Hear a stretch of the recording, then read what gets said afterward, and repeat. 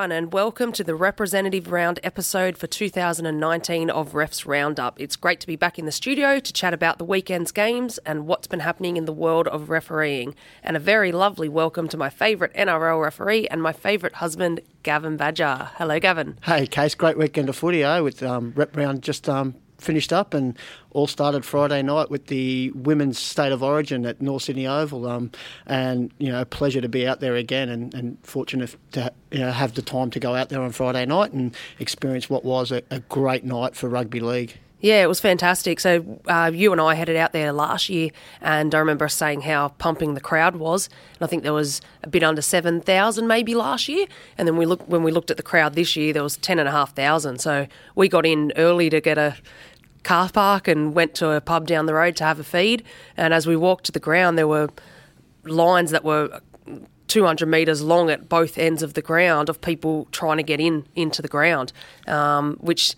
it's not great that you've got people waiting in a line, but on the scheme of things, you look at it and go, wow, that's actually amazing for the game to have that much interest. Yeah, and the fact that it was a Friday night in North Sydney, which isn't the easiest place to get to on a Friday night, you're heading into the middle of the city, and it was cold as well.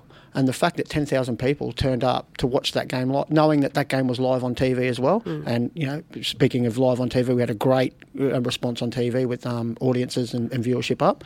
But just the fact that 10,000 people turned up. And one of the highlights for me was, we went last year and there was a lot of young girls in the crowd. But going this year, there was a lot of young girls in the crowd wearing their local football gear. Yeah. So there was a lot of girls wearing their local club jerseys. It shows that, there's so much more, so many more girls and women out there participating on field, not just off field in our great game.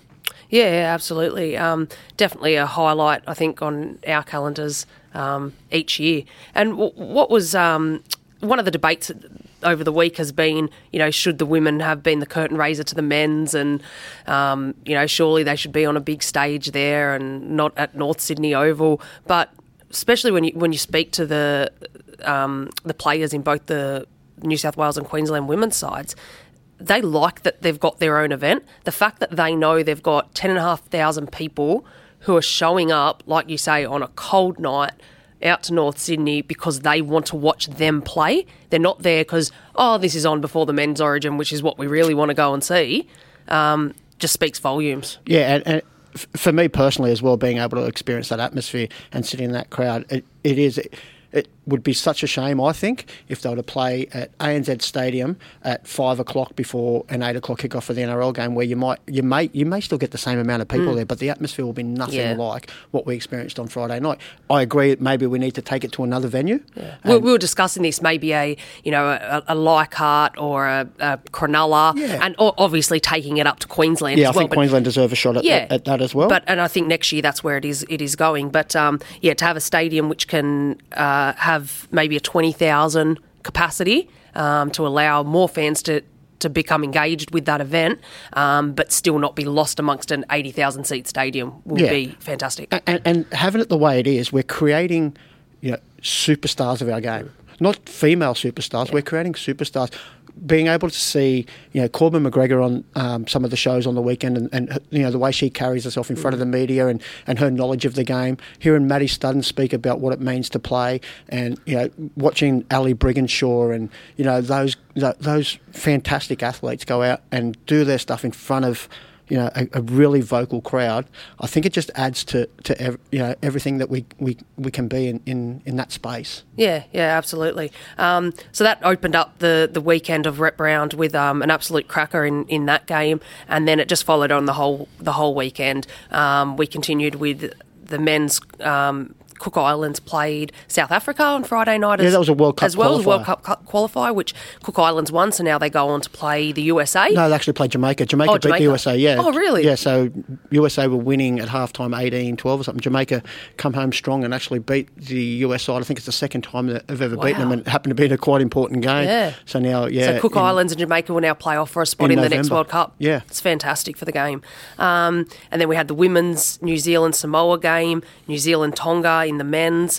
And then at Saturday out at Leichhardt, women's PNG, Fiji men's Fiji, Lebanon, and men's Samoa, PNG. And do you want to have a quick chat about the game? So you refereed the women's PNG Fiji game, which I happened to be at in the crowd watching. And another thing I liked about that, there was 3 games on that day, same thing, cold, miserable sort of Saturday afternoon, but the women's game was on at 3:00, and we had a pretty good crowd come in, and there was fans of the teams playing later on that were there. You could see in their gear, but they wanted to come out and experience the whole day of international rugby league. Yeah. So, for example, there would have been there was a bunch of Fijian fans because their men and women's teams were playing, but like you said, there was a group of Lebanese supporters in one section of the crowd who were there early for the women's game, and saw Samoan fans as well. So there were a lot of people who got out there to watch 3 games of football, which again shows the interest in the women's game. The quality of the game was it was really interesting. There were a bunch of players within each team that were just supreme athletes. And if they could pick up a bit more consistency across the board, the quality of that game will just continue to increase. But the biggest thing I took away from that was that I didn't actually realise until after the game that was the first time that Fiji had a women's side play. Yeah. And I did not know that. And they so that was 28-0 that they won that game. And that's pretty big for the first time that a women's side has played. Yeah, and Fiji Rugby League is only going to get bigger and bigger because there was an announcement over the weekend that the Fiji are going to have a side. The name of the team sort of eludes me at the minute, in the New South Wales Ron Massey Cup. So they're going to play home and away in that competition. Next season, in the lead up to the year after having a New South Wales Cup side. Hopefully, and what that does, it just produces athletes to come out of Fiji, and we've seen the amazing athletes over a long period of time. You can go back to the Noah Nandrukas and now the Vunivalus and those guys, Marcus Byers, amazing athletes that come out of there that are raw talent.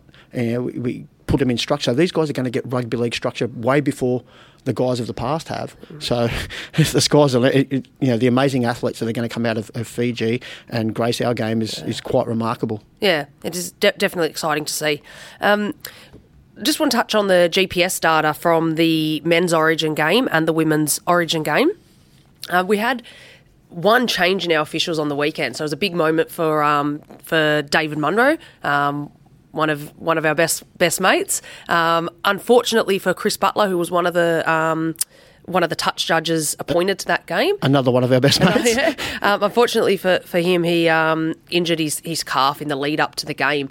But with that comes an opportunity for David, who was appointed as the touch judge. So it was a big moment for him and his family, who got to fortunately go across and watch him debut on the touchline in that game.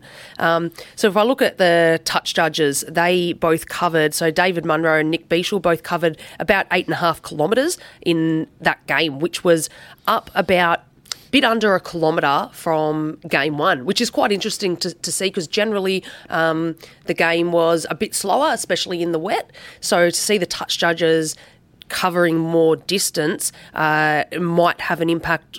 You might be able to relate that back to kick distances. Oh, I think it's scoreline. And score, yeah. I think it's scoreline. The run-backs. There's a lot more tries in this game, so that we talk about those 80-metre, 90-metre run-backs post-try. So I would assume the distance in that game would be based on that. Yeah. Well, Nick hit the highest speed in that game of the 4 officials, just under 31 kilometres an hour, and in game one he hit just over 31, so pretty standard for Beach. He's a pretty quick dude.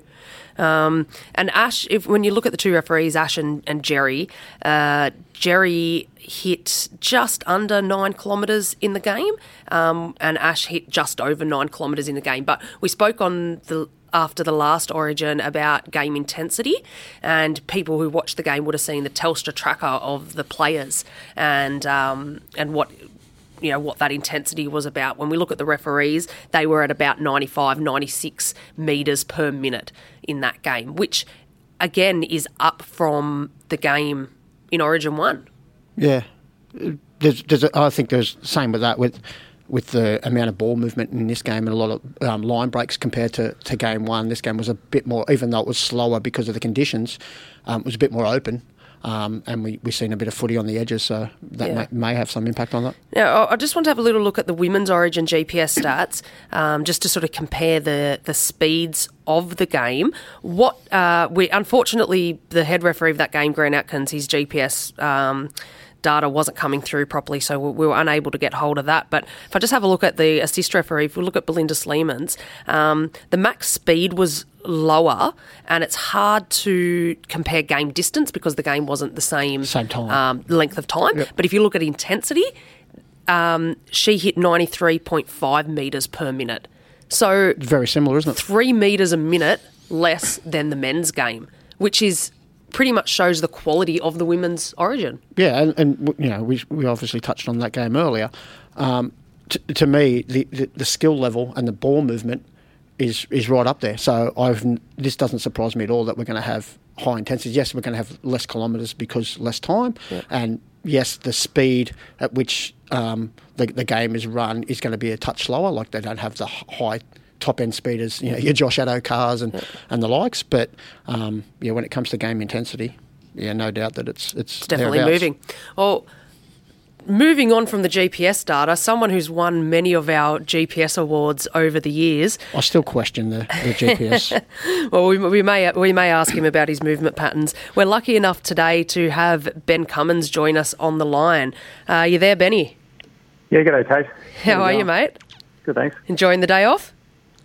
Yeah, I've done my morning shopping and fantastic. Which is a big task in our household, but well, do you account for most of that, mate? Yeah, probably half of it. But, yeah. Now, first and foremost, we just want to congratulate you. This weekend, you're refereeing your 350th NRL game. That's absolutely amazing, mate. Well done. Thank you very much. I just want to add a couple of things onto that. So Benny's only the second ever referee to accomplish that feat, 350 games. The only other one is Bill Harrigan on 397, I think it is. And he's also the quickest to get to that point, which is quite a remarkable fact. The fact that from when Benny come into refereeing at the highest level, he virtually has stayed at that top level for his whole career. He hasn't been pushed back to lower grades. So he's consistently just racked up games because of consistent performances. So it's a remarkable achievement, Benny, and one I really congratulate you on.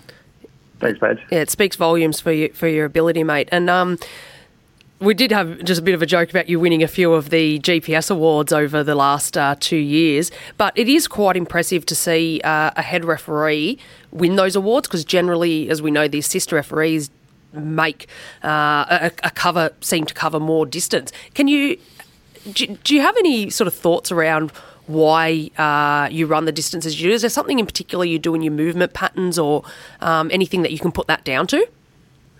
I haven't really thought about it in depth, but I think it's just the little things where I try and make sure I'm in good position and tick off all the boxes in regards to that. I probably loiter a fair bit too.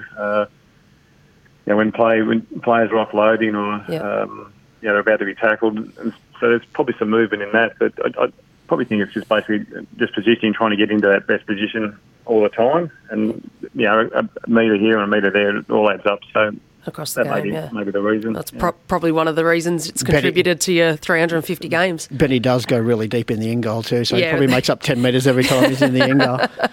That's how you win the awards. So you were fortunate enough on the weekend, mate, to referee the New Zealand and Tonga Test match on Saturday across in New Zealand. Talk to us about that game. What was it like, and how was it to referee?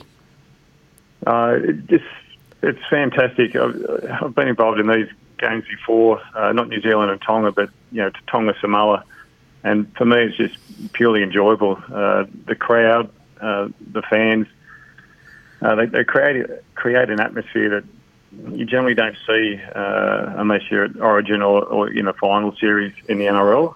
And for me, just to be part of that, I was so fortunate to be given the opportunity. It's basically the fans. It's hard to imagine, but if you go out to these, you can see it on TV, but if you're out in the field and just see a sea of red and you've got fans singing during the game, even Tonga were getting beaten quite well, but their fans just started to sing in the second half, and I had goosebumps during the course of the game. It was amazing. Yeah. And speaking about that, so you get appointed to a test match, and as everyone knows, in the NRL, we run out there with two of us on the field, so there's two referees. You get appointed to a test match, so all of a sudden you've got to go back to refereeing as one ref. And like you said, you would very rarely do it unless you're appointed to a test match. So does your preparation change a lot going into that, knowing that you don't have a second referee out there? And do you think one referee on the field has an impact in those test matches? Yeah, to answer your first question about the preparation, you do need to prepare for it. It is a change, and like human nature, if you do something week in, week out, like the two referee system, you form habits and you have systems in place to referee that way. So doing the one referee system, obviously some skills during the week and looking at the rule changes and just role-playing a few different scenarios. So, for instance, instead of refereeing some of the plays over the ruck, like the two-ref system, you've really got to work your butt off and get back on the 10 to control that on every ruck. That's just one example. Short-cutting at scrums, just a lot of things like that. So you just sort of work through those, role-play some of those scenarios and practice it, and then, you'll have that habit during the game. So that's what we did before last week's game. And I've forgotten your second question. Just the differences, like when you're out there and for the game, around not having that second set of eyes behind the ruck and not having that person there help assist get the players out of the ruck. Do you think it has a big impact? All things considered, that majority of the players that you refereed play in the NRL week in, week out. Yeah, it does have an impact, I believe. I think there's positives to both systems, the two refs and the one ref. One ref, obviously, you can massage the game and control that game because it's in your head and you have a feel for that. You don't really have to share as much with the second referee. But also with the second two referees, there's a lot of things going around at the ruck, markers, lost balls, strips that are quite hard to pick up with one set of eyes. So I wouldn't say I prefer one or the other, but I think there's positives to both systems. And for me, going out as one referee, I really enjoy that. I can't explain why, but I just like sort of going out as one referee and having control of that game by myself.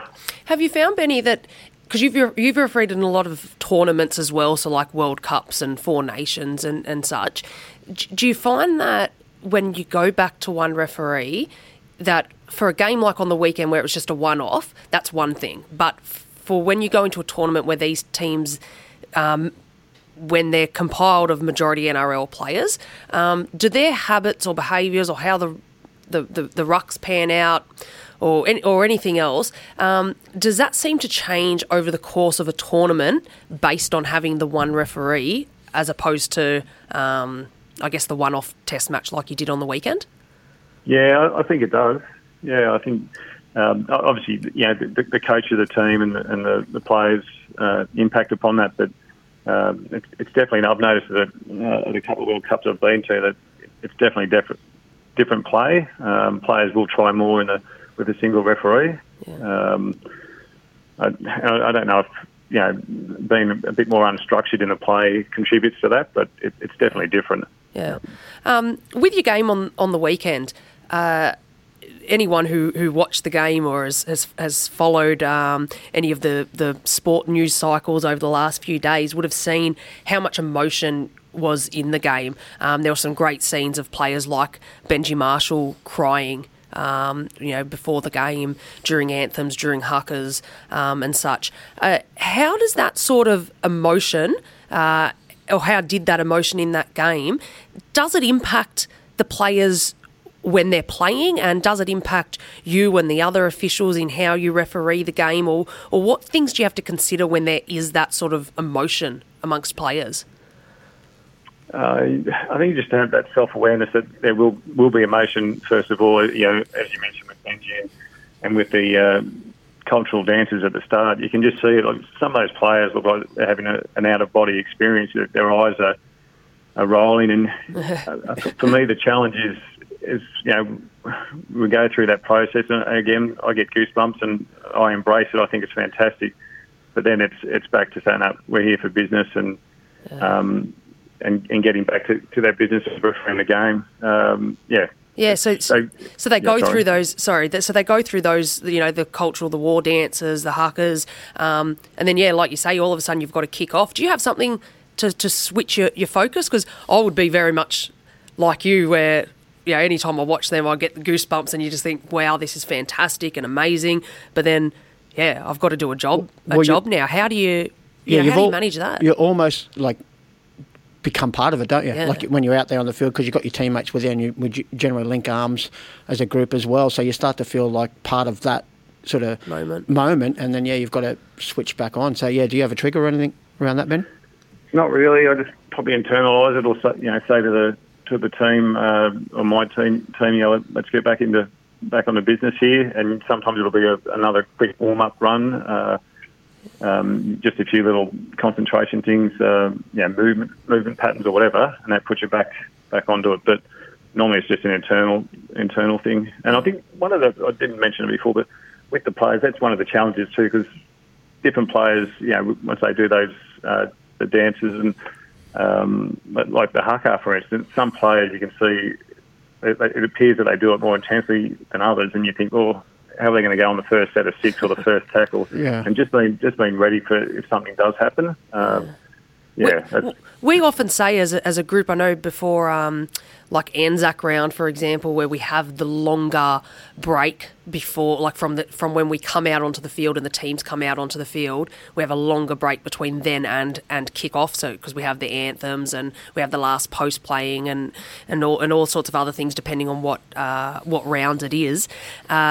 That it just seems like more often than not, something does happen in that first set. So from the kickoff, something weird. A ball is dropped, or the ball gets kicked out on the full, or it could be a myriad of different things. So have you found that as well? That just you have to be ready for the unusual when the start of the game is different to usual.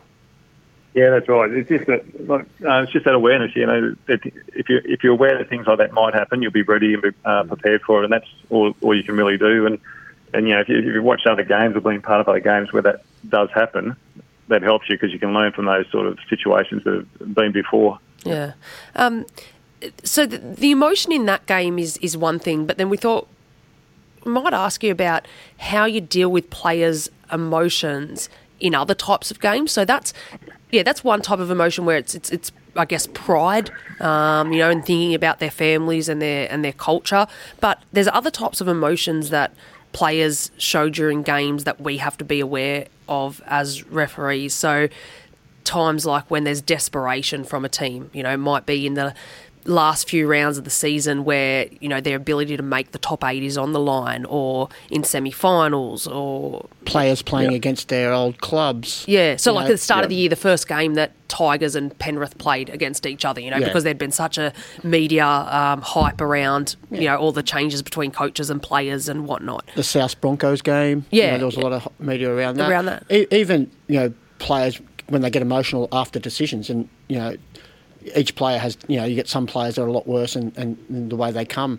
How do you deal individually with certain players or certain, sort of aspects of a game where it can get heightened and you need to make sure that you're the voice of reason or the calmness? Yeah, it's a good point you make, and I think frustration is probably the main one that we deal with on field, because obviously, we make so many decisions a game, and they're not all going to be correct, and even if they are, some players will see it a different way. So for me, that's the big one. Just dealing with a player that feels aggrieved with a decision, and I think he's been that calm head there, I suppose, and controlling my own emotions. So if a player comes at me and I go back at him just as hard, and you're just escalating the situation. So for me, it's just about trying to remain calm, and we're all human beings, and sometimes that's not possible. But if you go out there and try not to inflame the situation, by your actions, your body language, or how you talk to that player, you're heading in the right direction. I suppose giving time and space to, when players come, if you can do that, that helps you control your own emotions. And generally, a player will have time as well to calm down before they come and say what they really think. And that's probably the main thing for me. And I know it's not, you often hear the throwaway line, we're not being respectful for the players, but I think, all referees at all times will try and respect a player, no matter what the situation. So for me, that's one of the highest priorities for me. Even if their behaviour is unacceptable or whatever, I'll always try and respect them and talk to them and treat them the right way.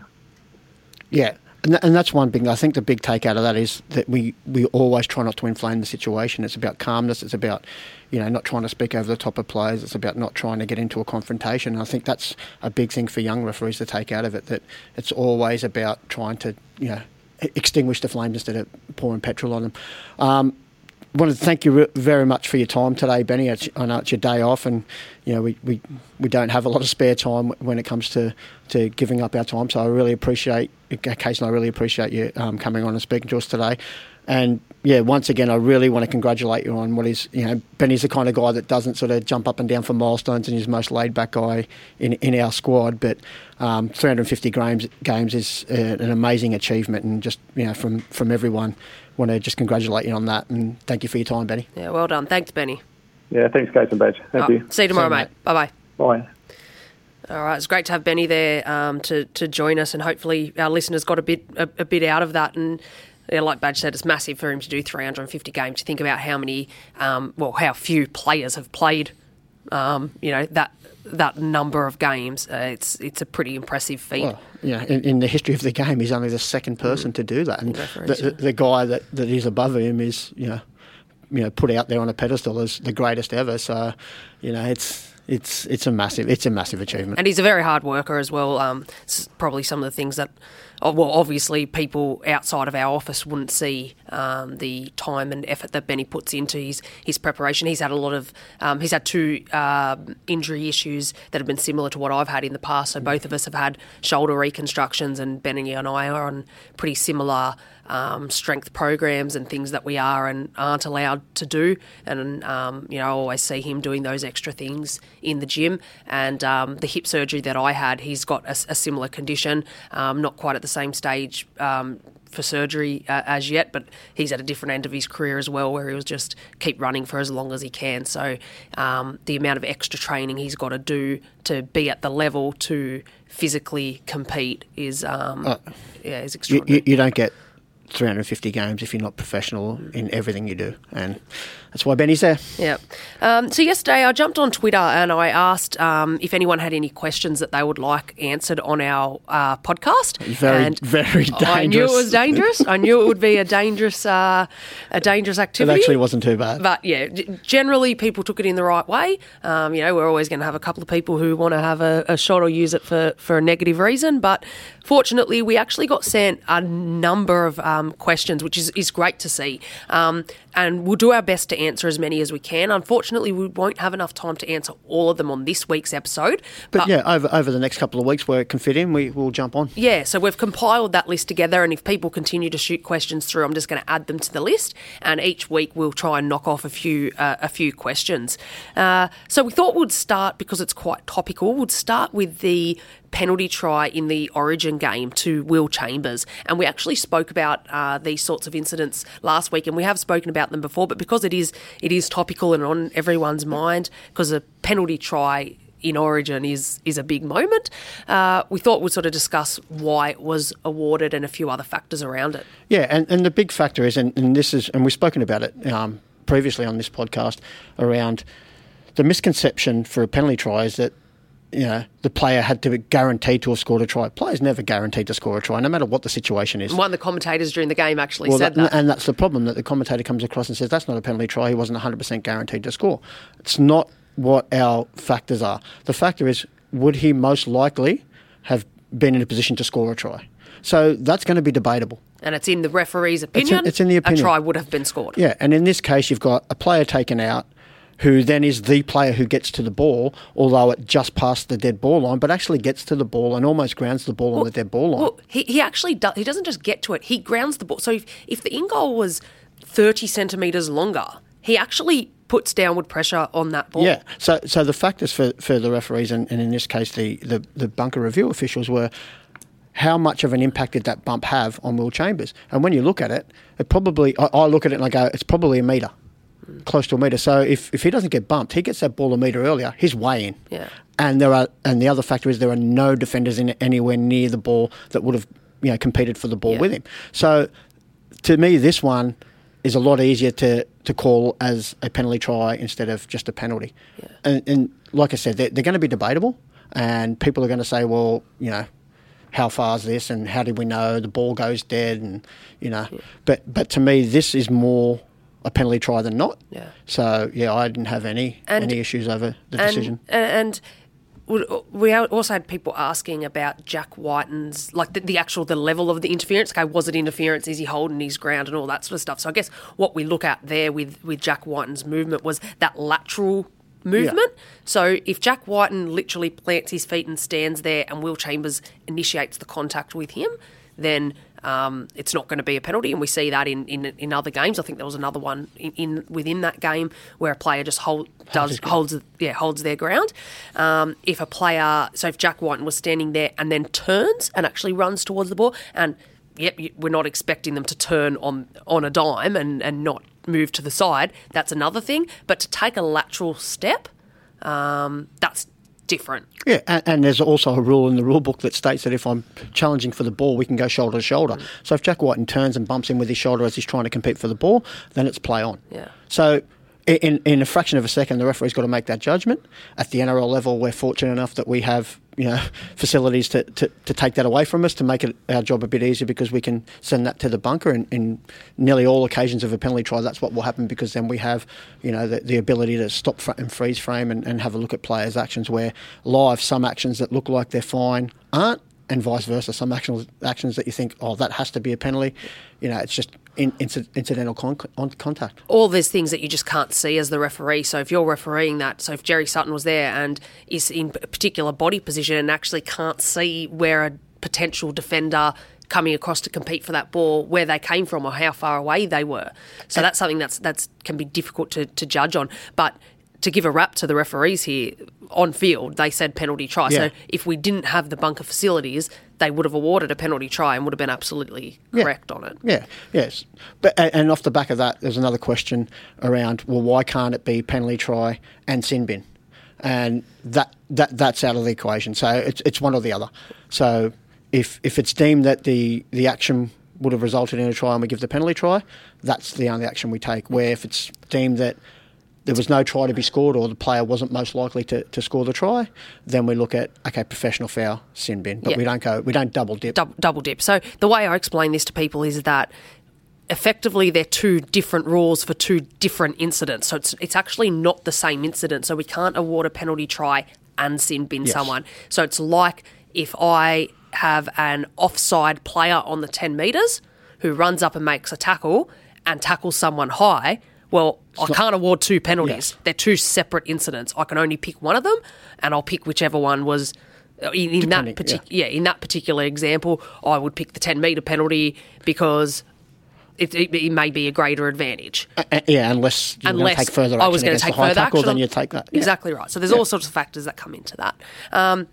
But we had that sort of question on that topic from quite a few people, so I thought it was worth speaking about. Well, the debate around that is if it's your playmaker that's done the foul, if you're the opposition team, you probably would rather the sin bin than the try in some occasions. So it's quite debatable. Yeah, so people have spoken about that, and we actually said it at the time to each other, sitting at home, going, "Oh, should we have a rule where there's where it's almost like captain's option? Yeah. Okay, what do you want? Do you want the penalty try or a sin bin?" And just to see how that plays out. But I don't think that's the right way to go, because, like I said, they're actually two different incidents, and to have that to distinguish between the two, I think is the right way to go, because I think there can be disparity between the sin bin and the penalty, what option they'll take based on who the player is. Yeah. If you have an opportunity, if you're the team who has been offended against, and the person who's going to be sin binned is their key playmaker, for example, compared to,